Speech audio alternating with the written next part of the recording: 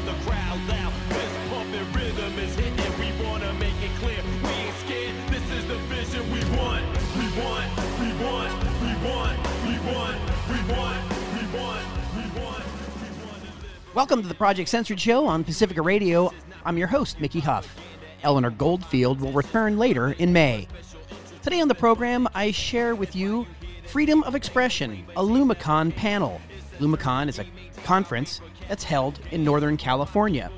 It was a Zoom panel that I hosted with award-winning author Maya Kababe. The panel also included children's book illustrator Noah Grigny. Stay with us today on the Project Censored show, Freedom of Expression. It talks about the dangers of banning books.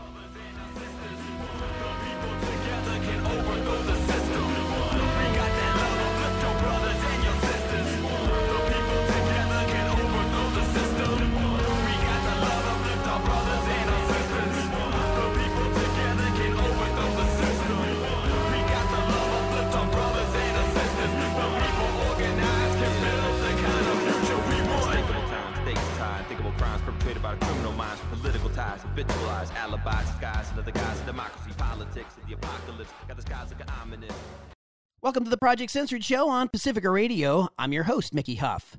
On today's show, we have a banned books theme on freedom of expression, a Lumicon panel. With Maya Kababe, Noah Grigny. It also had two teen student activists from Northern California. We have permission to share this program with you from all of the event's organizers, including the parents of the minor students. Special thanks to Karen Ballerini and teachers Mike Watt and Nathan Liebkap. Here is that panel conversation that I hosted, Freedom of Expression. Welcome to Lumicon's Zoom of the Month. My name is Mike Watt. I'm a local teacher here in Petaluma, and we are honored to have some distinguished guests to talk about banned books, which has been a huge thing throughout the library systems and throughout the United States. And we're very honored to have a couple of banned book artists with us today. We have Karen Ballerini. She is with the Petaluma Regional Library, and she's the teen librarian. Say hi, Karen. Hi, nice to meet you all. We have Nathan Liebkap. He is a local librarian at a high school. We also have two student activists with us. Joining us, we have Chloe and Jupiter, who are members of our local APT chapter, Amor para Todos. Say hi, Jupiter and Chloe. Oh, hi. We also have, as our moderator, Mickey Huff. Mickey Huff, professor at Diablo Valley College, president of the nonprofit Media Freedom Foundation and co-editor of Project Censored. How'd I do, Mickey? Sounds good. I appreciate you being here, Mickey. And also we have Noah Grigny. Noah Grigny, who's illustrator of Feels Good to Be Yourself, the everybody book, and has an upcoming show at the Boston Children's Museum. And Noah's here from Atlanta, and also our perennial favorite, with us many times at Lumicon, we have Maya Kababe, author, illustrator, most recently of Genderqueer, a memoir, and very popular on the banned book circuit. Your book was front and center on PBS when they're talking about banned books, and yours was in the center of the screenshot. So congratulations on stirring it up. All right, everybody, we'd like to start off with Mickey. Would you like to ask some questions? It's an honor to be here. Mike, Nathan, Karen, Sonoma County Library. I want to give a big shout out to librarians everywhere. Librarians are my favorite rad people. They are on the front lines of information literacy. They are amazing.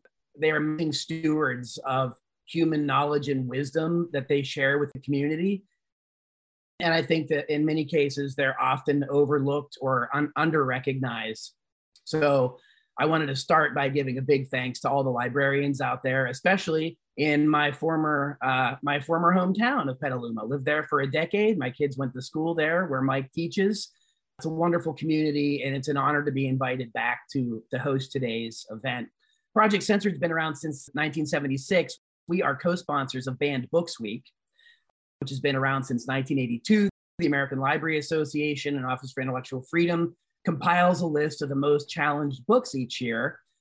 And we're also part of the National Coalition Against Censorship, which is a very important organization. Project Censored does more with news literacy and information, but we are part of a much broader community of people that champion the freedom of expression and the right to read and the right to be heard. And today we have an amazing panel of people that are going to share their experiences with you. I was given a list of questions compiled by students. And so we want to have people participate as much as possible. I'll interject as little as possible so we can hear from our wonderful guests. So again, thanks so much for having me. And it's an honor to be here. Well, you heard the backdrop. Mike Watt just said we saw Maya's book up on PBS a couple of weeks ago, which I applaud, but of course, maybe for the wrong reasons. It's kind of interesting that both at Project Censored and Banned Books Week, we have lists of the top banned books or top censored stories as a way of re-platforming and amplifying the significance of what those books or stories are actually about, where the voices are coming from. And that's the real issue. It's a shame that you have to have senators like Ted Cruz hold your book up at a Supreme Court justice nomination hearing in order for it to skyrocket on the bestsellers list. This happened to one of my sociologist colleagues a couple of weeks ago. Maya, I can only say that it's a strange badge of honor that this kind of attention is being bestowed on your very important work and your very important and unique voice. To put this in bigger context and jump into the questions, there have been more banned books and book challenges this year than any time since 2000. We're talking about ranging anywhere between how you cut it or how you count it, over 700 up to 1,500, close to 1,600 book challenges across the US, some 42 states dealing with bills or laws restricting academic freedom and what people can teach around critical race theory or teaching about marginalized communities. So we are in the middle of a massive wave of censorship in the United States. And I know that's usually a mind blower for people because a lot of folks don't understand what censorship looks like or what the architecture of it looks like in a place like the United States. But our guests today are going to talk about that. And I think that we're going to come away with a better understanding. And I really hope that we come away with the understanding that banning books and censorship are never the solutions to our challenges in society. So with that, I want to start with some of our student questions, and starts out with a really great one. Why do you think people use banning books as a strategy to motivate their cause? And why don't we start with Maya, and we'll just kind of go around the Hollywood squares here. Maya, tackle that one. Why do you think people use book banning as a strategy to motivate their cause? That is a good question. I don't think it's necessarily a complete monolith. I think there are a certain amount of book challenges and bans that are motivated by parental protectiveness and the desire to keep young people safe and protect them from harmful material. However, I actually think that that's probably not the majority of bans. That's like a smaller subset, and that the larger amount is people just trying to erase voices and opinions that they don't agree with from libraries and other places where information is freely available to all. And then I think there's another subset, which people who don't actually care about the books at all and just realize that it is a talking point that will land them in the media. And I definitely think we saw this in fall of last year around the midterm elections. Several politicians, including the Republican candidate for governor in Virginia, made book challenges a real talking point of his campaign. And unfortunately, he was elected. So it was part of his successful campaign. And I think people have, especially in this sort of viral social media age, realized that a book challenge or a book ban could very easily be something that spreads really quickly on social media, gets you a ton of views, and really riles people up. And I think the fact that conservative groups who are often organizing on Facebook or social media seems a successful strategy for them. So Noah, how about you tackle the same one? Why do you think people are using book banning strategy to motivate their causes?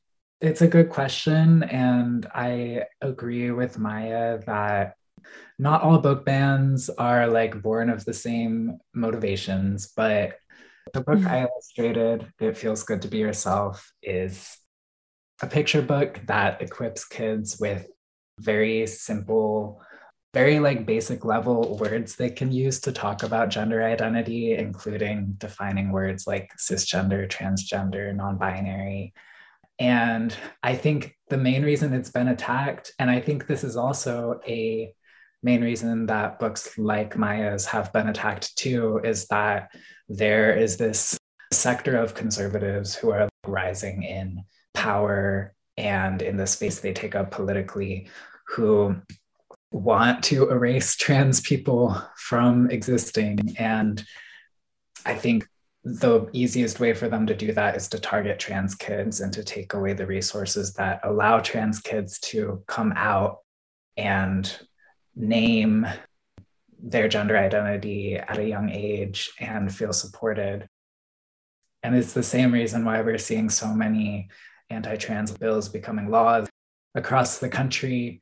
And it's really scary. I am really scared about it. So Jupiter and then Chloe, let's have you address the same question, if you will. Jupiter, if you want to address this, why do you think people want to control what you're reading? I think that, first of all, Maya and Noah answered the questions really well, and I agree that not all bans come from the same cause, but with these books that we're talking about, it seems like a way for especially conservative people to use the power that they're suddenly gaining recently to try to, I guess, hide trans people or people of the LGBTQIA plus community. I think that's what I would have to say for that. It's just kind of a way of them using their power to let the word be like less spread, I guess. Yeah, Chloe, what do you think? I definitely agree with Jupiter. I think that definitely it doesn't all come from the same place, and some people might want to try and hide transgender people and people from the LGBTQ plus community, and some people want to ban a book because of their thoughts or because they thought it was maybe too violent. But I definitely think with a lot of the power and, I guess, social recognition that they've gained, they are able to create a bigger splash, so to speak, of their cause and what they think, and have that be able to have really push it out to the public and let them know that this is what I think, and I think this so strongly that I want to ban a book that mentions that.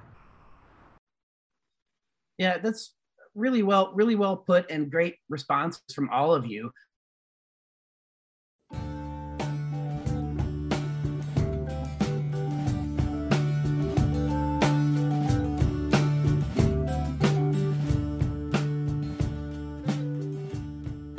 You're listening to the Project Censored show on Pacifica Radio. I'm your host, Mickey Huff. Eleanor Goldfield will return later in May. Today on the program, we air Freedom of Expression, a Lumicon panel, an event held earlier in April, sponsored by the Sonoma County Library in Northern California, that included Maya Kababe, Noah Greenye, and student activists. I was the host of that event. Stay tuned for more on Freedom of Expression after this musical break.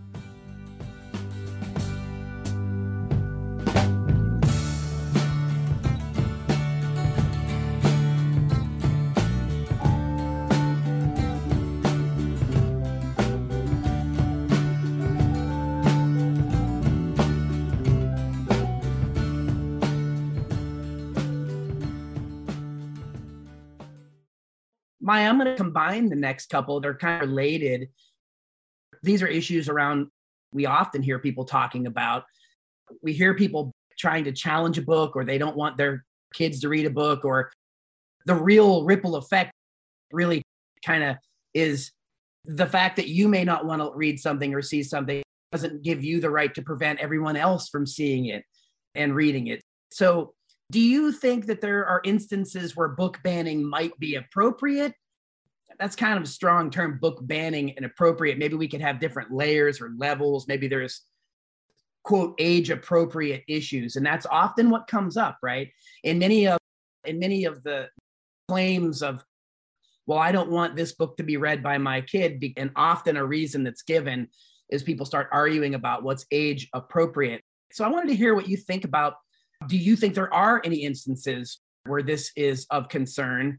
And what criteria do you think that people use to try to ban books, merging those together?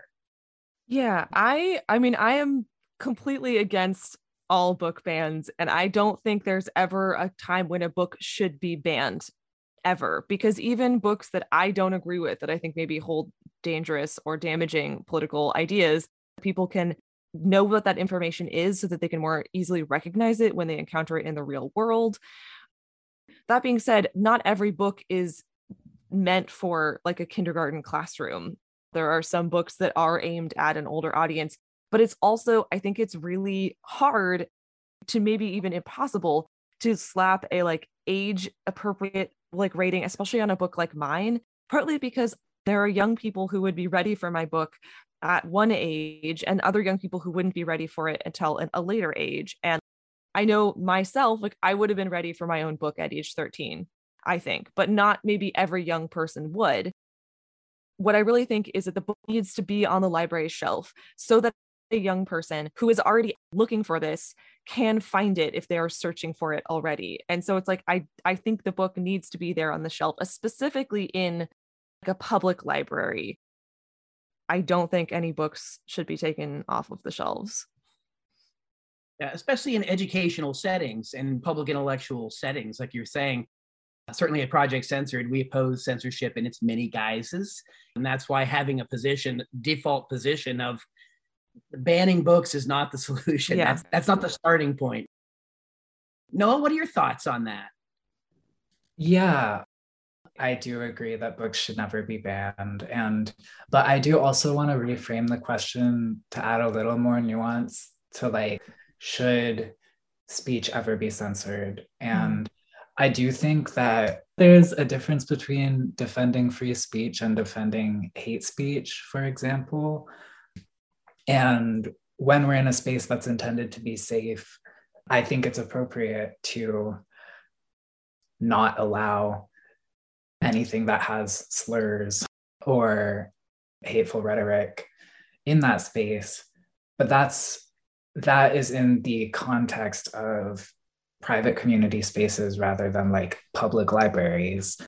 And I have to reflect on the ways that the right has also weaponized free speech as like a way to justify spreading messages of hate. And a few years ago, I counter-protested against a conservative free speech rally in Boston that had some extremely dangerous hate groups in attendance, such as white nationalists, such as the Proud Boys, were there supposedly protesting free speech. And there was an overwhelming counter-protest that showed up to shut it down.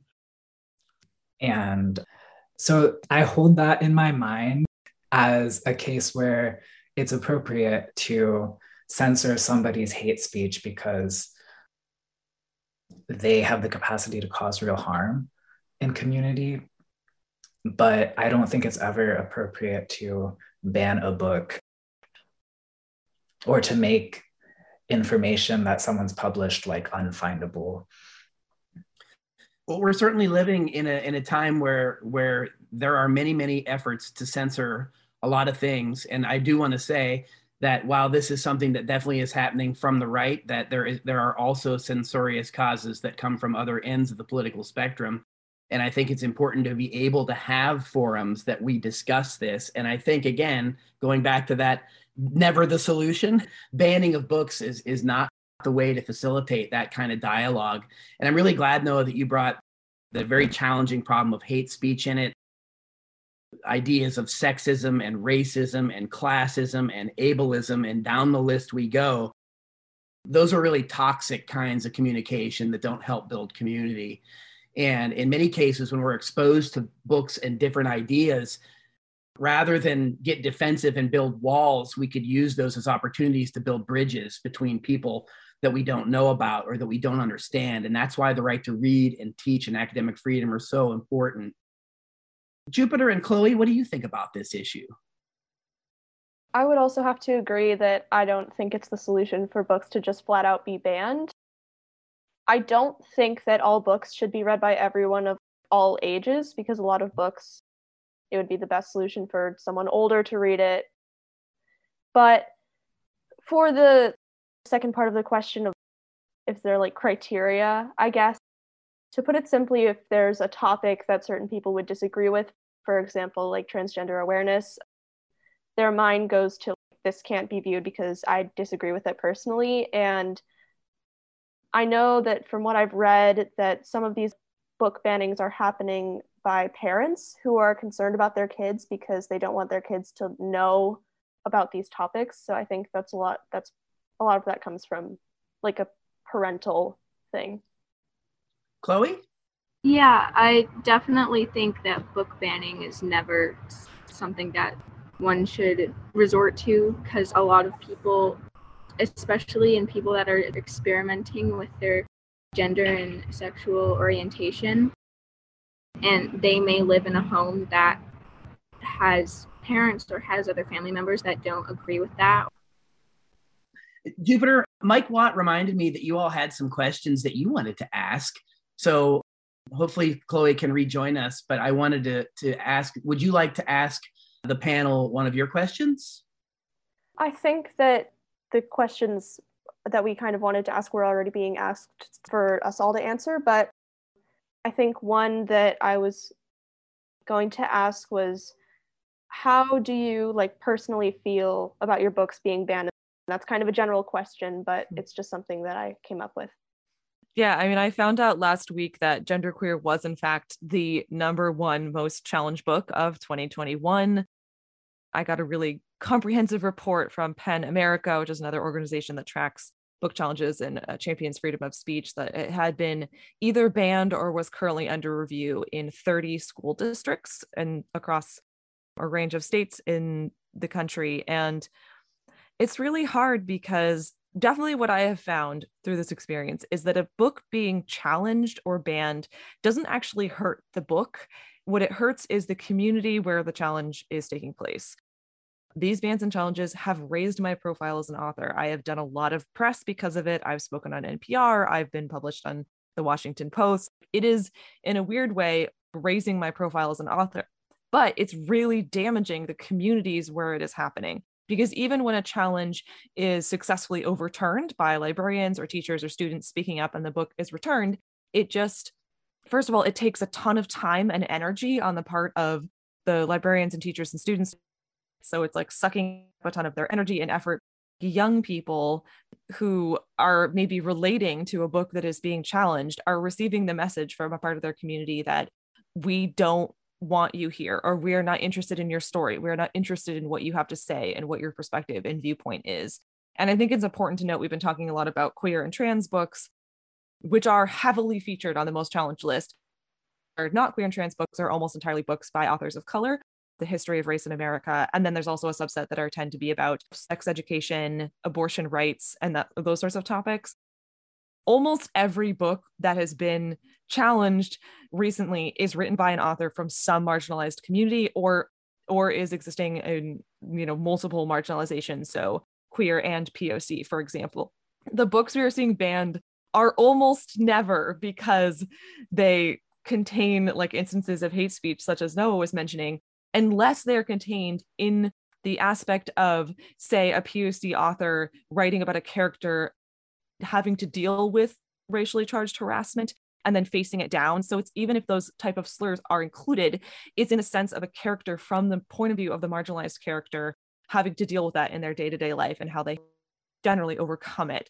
So I try not to let the challenges impact me emotionally in the sense of internalizing anything about the quality of my work, basically. Because the other thing is I believe that the majority of the people who are challenging my book have actually never read it, partly because they will list these like complaints of like, this is why I didn't like the book. And it's things that are not even in the book that are not in the book, that are not the themes of the book. They'll make assumptions about me as the author. And I'm like, that is patently untrue. And because my book is a memoir, if you would have read it, you would know things about my life that you clearly do not know. So I definitely am not taking it personally in that sense. I'm taking it personally in the sense that it's personal to me that young people are being deprived of information that I think is really valuable for them to have. Absolutely. Noah? Yeah. Thanks, Maya, for making that clarification. Because, like, when I was talking about, I did not mean authors of marginalized identities, like using slurs that were used against them in the context of like a character learning how to fight back. I meant like literature that hate groups are disseminating. And I still don't think it's appropriate to ban that. But that's also like neither here nor there, because that's like not what the current wave of book bans is about. And how do I feel? I feel sad that there has been not as huge of a backlash as against your book, but there has been a really big backlash against It Feels Good to Be Yourself. And to me, this book is so mild. There is nothing at all controversial in it. It's just the inclusion of characters who are trans and non-binary. And it is just that parents don't want their kids to have access to those words and those definitions. And it makes me really sad that it's been policed so heavily. And there have been hate videos made about it. This guy made a whole video about how he hates the book so much. And he referred to me in the video as a bearded woman. So that was fun. And people have made all kinds of assumptions about me, generally assuming my assigned gender at birth incorrectly. And it kind of makes me laugh, but like in a sad way, because yeah, I think most of the people who are advancing these book bans are doing so for their own political gain and for their own fear and prejudice. And they have not even read the books that they're railing against. And we even saw Ted Cruz ranting about Anti-Racist Baby during the Ketanji Brown Jackson confirmation hearings just a few weeks ago. And yeah, it's ridiculous. Like, Ted Cruz didn't read Anti-Racist Baby. He's just mad. And that is so short. Yeah, I think you can read it in like 15 minutes, maybe. And it pushed that book up to the New York Times bestseller list. So like, that's what I mean when I say like a book ban doesn't hurt the book, it hurts the community. The people who are hurt most by a book ban are the readers who are already the most marginalized, like people who don't have the financial means to buy a book if it's not available for free in the library, people who would not feel safe bringing a book that's really obviously queer into their home if they have, unsupportive parents. It's like, even as I see book sales rise, it's frustrating to me that I know that the people buying the book are like generally people of a certain level of privilege, and people who has their access is being blocked are people who have less privilege. I wanted to echo what Maya said and just like name that this is a very white panel that we're having, and Maya and I can talk about being policed as white, non-binary, trans creators, but most of the creators who are being policed are people of color, and most of the anger from the right is being directed at critical race theory, or even not even necessarily critical race theory, but even any book that has a protagonist who is not both white and straight. It's really sad the amount of books that have been banned just because they center someone who is not privileged in all ways. Those are important points to repeat, I think, over and over again. as Maya said, an overwhelming number of the books on the challenge list are by people from marginalized communities, are about those very issues where people are trying to relay their story and how they're oppressed, how they have been marginalized. As someone who's an historian, I teach about these ideas, and unfortunately, they're not new. It is surprising that in 2022, that we are here having this conversation in some ways, because we've had plenty of opportunities to learn about how censorship backfires. It's not the solution. And we have a lot to learn from each other. And there are a lot of ways we can support each other rather than try to divide each other. And again, Noah, you just brought this up. Maya did. I brought it up earlier. It's as if one political party in Washington is busy campaigning for midterm elections, and they'll just use any vehicle they have to go back to these one or two issues that are just hot button issues for their base. And I teach social science, and I can tell you, I don't run into too many people that even know what critical race theory is or was. And most people never heard of it before last year. So I'm not sure how big of a threat it could possibly be, but we're reminded every day that we have to be on the lookout somehow for teachers that want to indoctrinate their students. As a teacher, let me tell you, my job is never to indoctrinate anyone, but gee, wouldn't it be nice if the students were listening that much, right? I think a lot of folks don't give students enough credit. Students aren't there just to regurgitate what they're hearing. They're there to take it in and then tell you what they think about it and contribute and add to that. And that's what all of your work does. That's what your books do. And that's why Banned Books Week is so important in the fall. Library Week is now really important.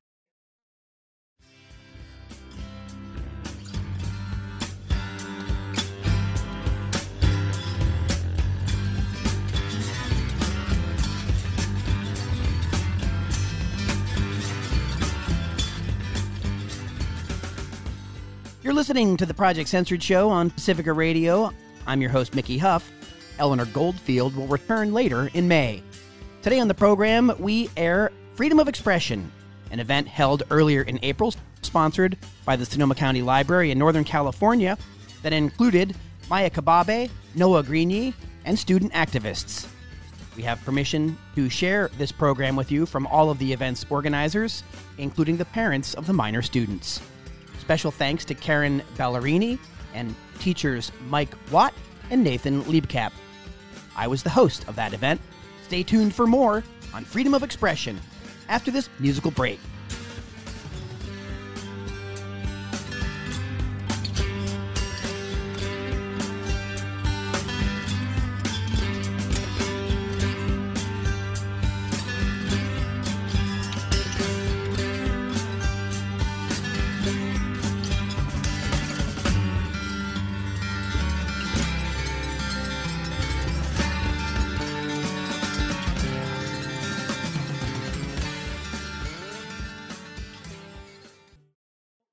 Two more things that we can cover here. One of them actually is coming from Nathan, one of our hosts.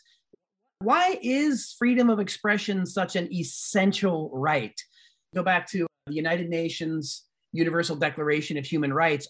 Article 19 specifically calls for the protection of expression, which means not just the right to impart messages, but the right to be heard as a human right. That goes back to 1948. And I think it's a really important concept. Maya, do you want to address that for us, please? Just the importance of being able to express and being heard. Yeah, why is freedom of expression such an essential right? It's the basis of communication and connection. Nobody is born knowing anything. We only get to know things through learning. And I think part of where books come into that is there is so much human knowledge at this point. And reading books specifically by authors who maybe are different from you and have different life experiences than you and can show you the world through their eyes, I think that is so important to just have more empathy for the other humans around us.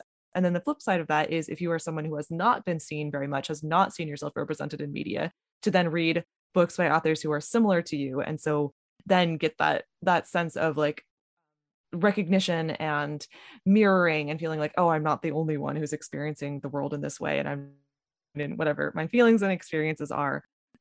And yeah, I think like having books is so important to like build both like bridges and connections and empathy.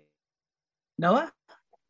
Yeah, I can't remember who coined this term, but there's like discussion about books as mirrors and windows, and how important it is to both have windows into the lives of other people, and how important it is to have mirrors where you can see yourself, especially if you are someone who's marginalized in any way.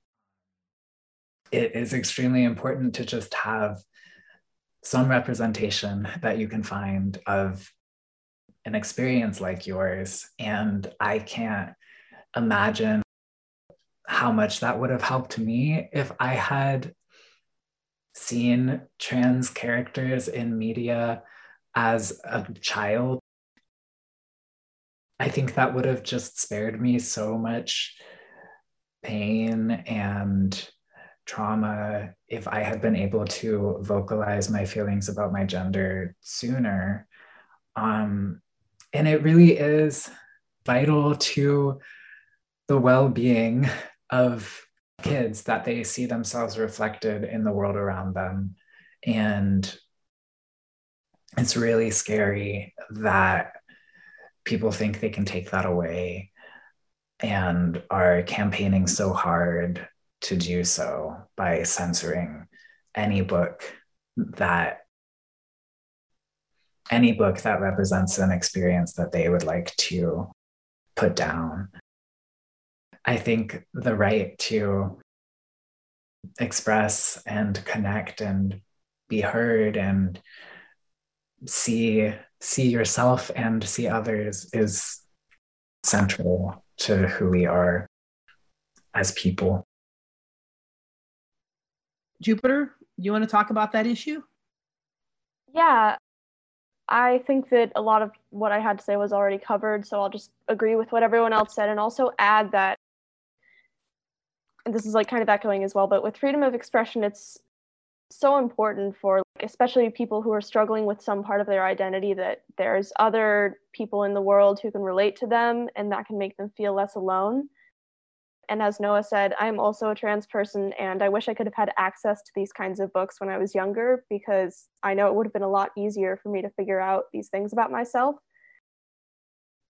And for an example, this was like definitely a smaller thing, but in Maya's book that I was reading, there was a reference to a book I read and didn't think anyone else read. So that was such a good feeling of being like recognized. And that's a really small thing, but it leads to a bigger topic of, it feels so good to know that you're not alone and you're not the only person who feels this way or thinks that they are a certain way. So I think that it's good to build a sense of that there are other people like you.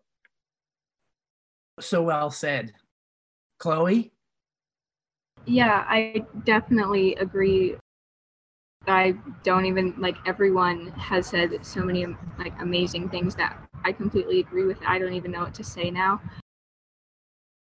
I definitely think that, like I was saying before, that a lot of people use books as a way to educate themselves if they don't have access by their parents or by teachers, educating themselves using books by that maybe they can relate to, or that they have heard from other people that are like them that they relate to. A lot of people use them as a way to educate themselves. Maybe their parents or their teachers aren't able to or refuse to. Like, I didn't know that a lot of my friends were also part of the LGBTQ plus community, and I thought that I was just really different from them and that maybe they wouldn't be able to relate to me. And now almost all of my friend group, we are part of the LGBTQ community, and it makes me feel like really supported, and that I'm also able to support my friends if they are like having questions or they are struggling with figuring out a lot of stuff. So I think that being able to relate to people, even if they're books or if they're TV shows or people around you, I think it's really important. Thanks so much for that, Chloe. One more question for the panel, and it's kind of merging part of a question that one of our attendees put forth in the chat, and it kind of dovetails into this really big final question. The question was, well, if free speech is such a human right, how do legislators even get to pass these book banning laws unchallenged? And so I'm going to rephrase that slightly. Basically, rights must be protected. They need to be enforced. And that's why we need to be civically engaged. And we need to be civically engaged for all of us, not just for one particular agenda or one particular idea.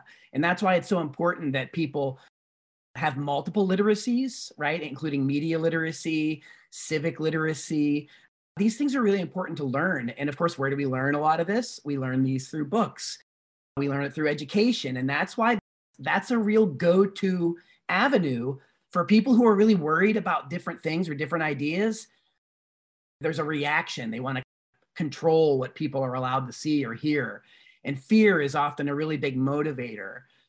And so the opposite, the antidote to fear is being active and being part of something and being empathetic and being open to different ideas. And those are things we can model. As Maya said earlier, we're not born racist and sexist. We're not born this way.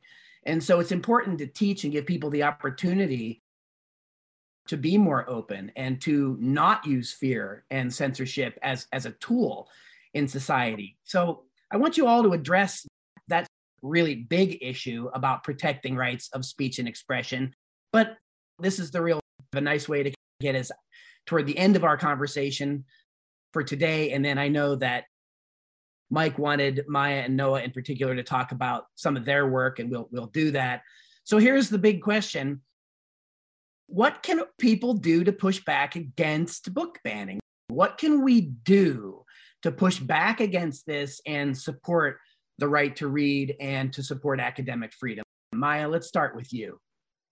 I think if you hear about a book challenge in your community, and I think generally it's not a law that's being passed, it's usually a specific case of a parent or group challenging a book or series of books in their library system or school.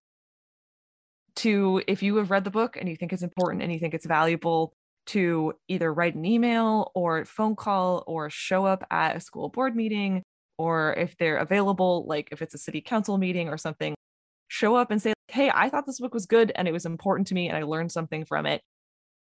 And specifically to let the people who are defending it, the teachers, the librarians and students, know, I'm with you, I support you, because the people who are challenging it can be very loud, very angry, very aggressive, and it can just get really discouraging to feel so attacked.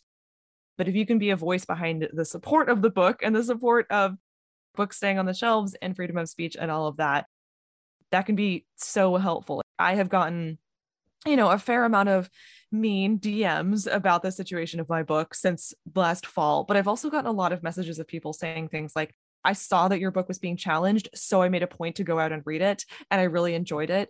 And that means so much to me that people are finding it and then taking the time to reach out to me and say, I really liked your book, or, it helped me figure out who I am, or it helped me have a conversation I hadn't had before with a family member or a friend. That means a ton. So I think just being a vocal supporter of books, specifically books that are being challenged, is huge.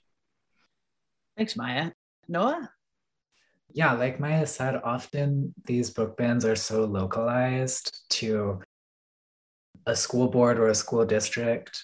They're very rarely like at a governmental level that it's hard to get involved unless you live in a place where books are being banned. And if you do, on the flip side, if you do live in a place where this is happening, one local voice can make a big difference. So showing up to school board meetings and emailing people can make a difference if this is happening in your community.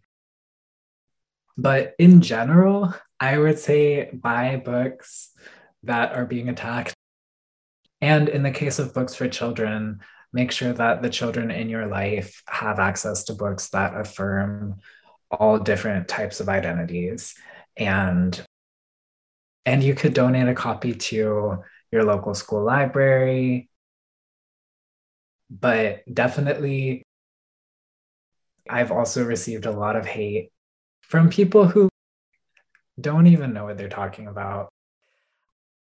But I've also received a lot of affirmations from people who found out about It Feels Good to Be Yourself because it was being attacked by transphobic people, and who responded by buying 5 copies of the book for their local library.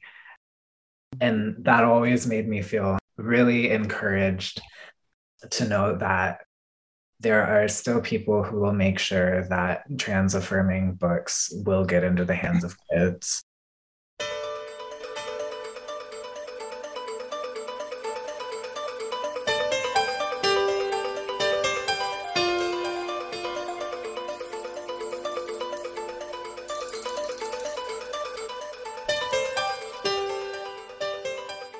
You're listening to the Project Censored show on Pacifica Radio.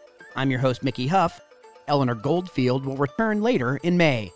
Today on the program, we air Freedom of Expression, an event held earlier in April, sponsored by the Sonoma County Library in Northern California, that included Maya Kababe, Noah Greenye, and student activists. I was the host of that event. Stay tuned for more on Freedom of Expression after this musical break.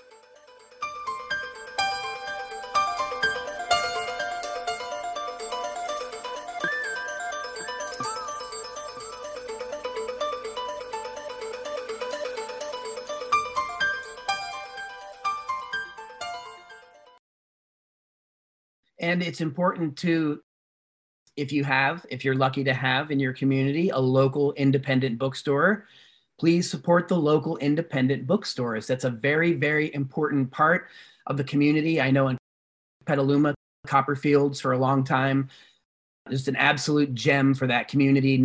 Not all communities are fortunate enough to have those kinds of bookstores. So please support them. And I will say this out loud, please try not to buy books from Amazon. They are the bane of the book and publishing world. And as an author myself with several books going on at the same time, I love to donate them. We love to try to give as many away as possible because it's about sharing the information. But the best way, if you want to get copies, is try to buy it from your local independent bookstore or bookshop.org, which helps you find or support local bookstores that are in other communities. So Jupiter and Chloe, we want to hear from you. What can we be doing? What do you think we can be doing? And from your perspective too, as students, what do you think we should be doing?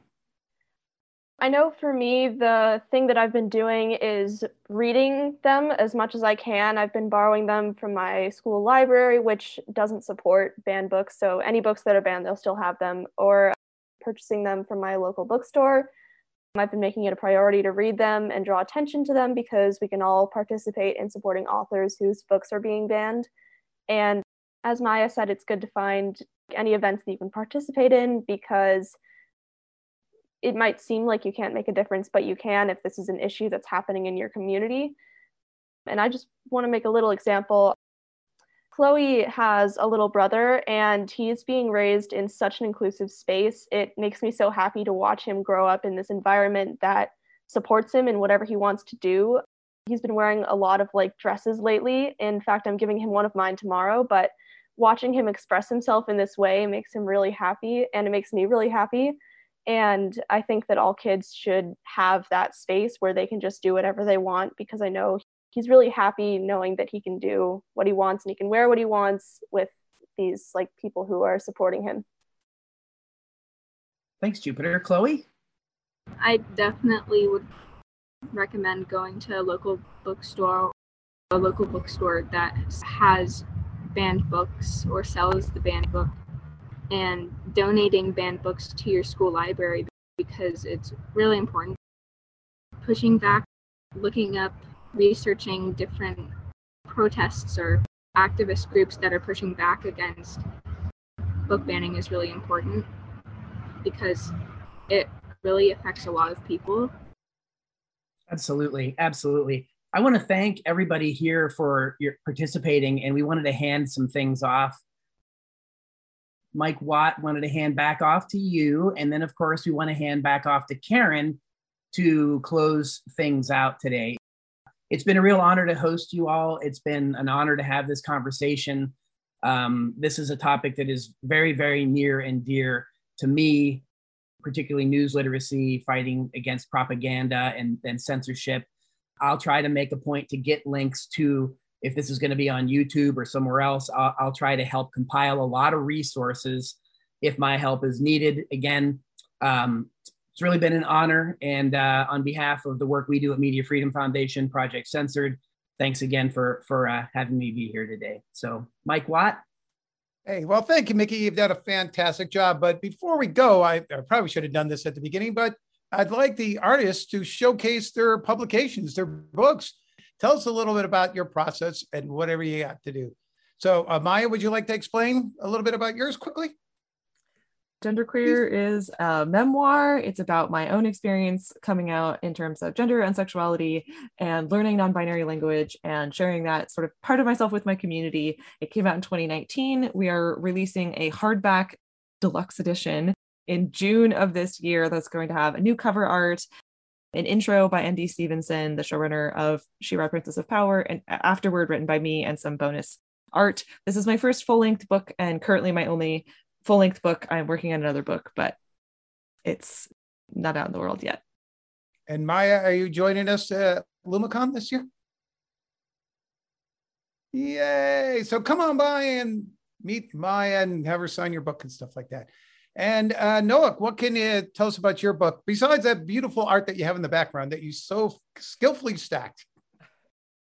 Well, the paintings behind me actually don't relate to the book, but the book I illustrated is It Feels Good to Be Yourself, a book about gender identity. And it is a book that is intended to introduce the earliest reader to the concept of gender identity using language that's accessible and open-ended and provides flexible definitions without boxing kids in. And it's illustrated in watercolor. And the original illustrations will actually be on display in the Boston Children's Museum next week and all summer, along with this series of large-scale paintings that I've done of trans kids in my community. So I'm really looking forward to that. Nikki, I understand you have a book or two. Getting close to 20 these days. If only people would read them, Mike, right? That's why we have to support the right to read. Yeah, actually, just this year, the latest annual Project Censored book is out, State of the Free Press 2022, with the top underreported stories. This year, the foreword was written by Danielle McLean, who is the first openly trans person to serve on the Society of Professional Journalists National Board, doing really great work, the Society of Professional Journalists, and also a critical thinking textbook, Let's Agree to Disagree, a critical thinking guide to communication, conflict management, and critical media literacy, that talks a lot about the things we were dealing with today and really helps try to build toolkits for people. These include things like empathy, critical thinking, assessing sources, multiple literacies. So we really tried to put into one volume something that teachers can use, people can use in their communities. We do talks all over the country around censorship, and they're usually around very controversial issues. And the main thing people say to us is, how do we talk to these other people that are so different, or we don't understand? These people can't be reached. And if starting from the premise that someone can't be reached, we're in an intractable position. We have to teach people differently, that we all can be reached, we can reach others, and we can help and facilitate that, not through hate, but through love and acceptance. And we have to learn how to do that better. And we have to support people that are struggling with it, and particularly people that are on the receiving end of hateful messages and exclusionary messages. We need to stand in support of those people in those communities. And that's what we tried to do in this new textbook. So in a nutshell, you can learn more at projectcensored.org. We have a weekly radio program where I hope actually we'll be repurposing today's wonderful conversation as a show that'll air all over the country on 50-some community media stations. So with that, I just want to thank everybody for all the important things that you all do. It's really an honor to be amongst you all. And special thanks to Mike, Nathan, Karen, and the good folks at the Petaluma Library. So thanks again so much. And I want to say personally thank you to Mickey for taking on the reins and using his professional radio voice there for the interview. Thank you, sir. Maya and Noah for sharing your art, your insight into the process of dealing with this banned book. And a super big thanks to Jupiter and Chloe for using their Saturday to coming out and helping us out. So, and to Karen for pushing the right buttons there, making sure our Zoom moves along, and for Nathan being in the background and helping out. And thanks to all the listeners and viewers out there for spending some of your Saturday with us, talking about this super important subject of banned books. So I think the message is, go out and get a banned book. And remember that our library will always be an inclusive space that will never support the banning of books. So thank you so much, everyone. Thank you, everyone. Go buy a banned book.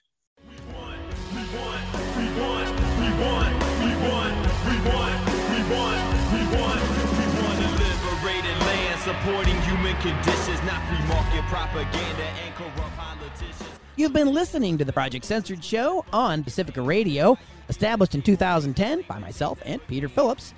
I'm Mickey Huff, the executive producer and host of the program. Anthony Fest is our longtime senior producer.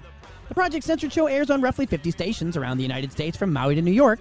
To learn more about our work or find any of our previous archive programs, go to projectcensored.org. Please follow and like us on Facebook, Twitter, and Instagram, and be sure to subscribe to the official Project Censored show on your cell phone's podcast application.